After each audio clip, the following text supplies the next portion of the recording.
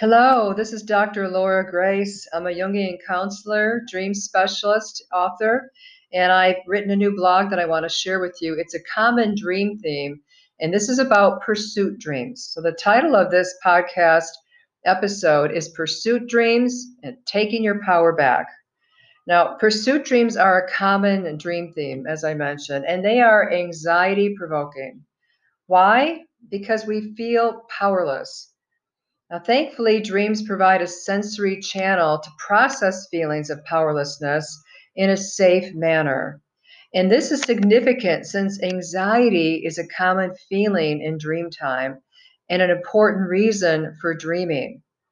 Since dreams are a profound vehicle for processing anxiety, being pursued, chased, or attacked, these dreams surface while our ego sleeps and the unconscious takes center stage. So think about dreams in which you've been chased. Now, an animal, person, or disturbing character chasing us is a classic pursuit dream that can morph into a nightmare.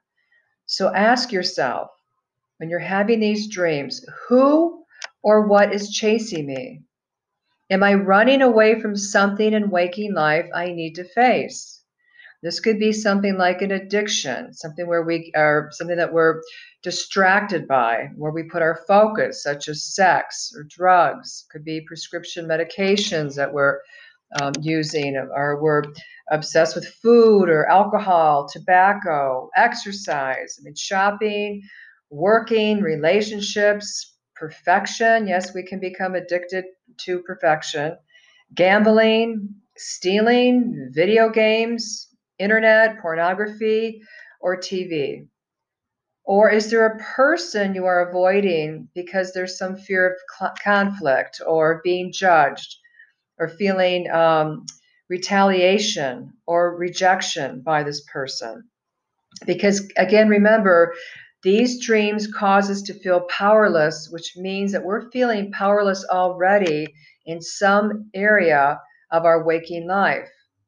So, speaking your truth, facing a fear, healing a relationship, confronting your own shadow are some of the reasons a pursuer appears in your dreams. Many years ago, I used to dream, this is many years ago, I used to dream of a shadowy male figure chasing me, and he would try to break into my bedroom window or front door. And understandably, these dreams were incredibly frightening.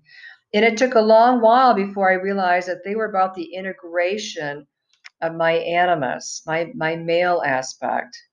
My pursuer reflected the internal conflict I was feeling about men and issues around safety. Because having felt powerless around certain male figures while growing up, I was angry and fearful and resisted accepting and embracing my inner masculine side. Now, I didn't know any of this until these dreams began, and these dreams began in my early 30s. I didn't even know I had these feelings at all, was not conscious at all of it. And that's the beauty of dreams. They bring the unconscious into the conscious. They're a bridge, they're a gateway.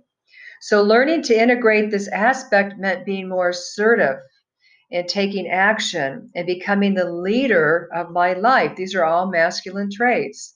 And this became a significant, really important part of my hero's journey.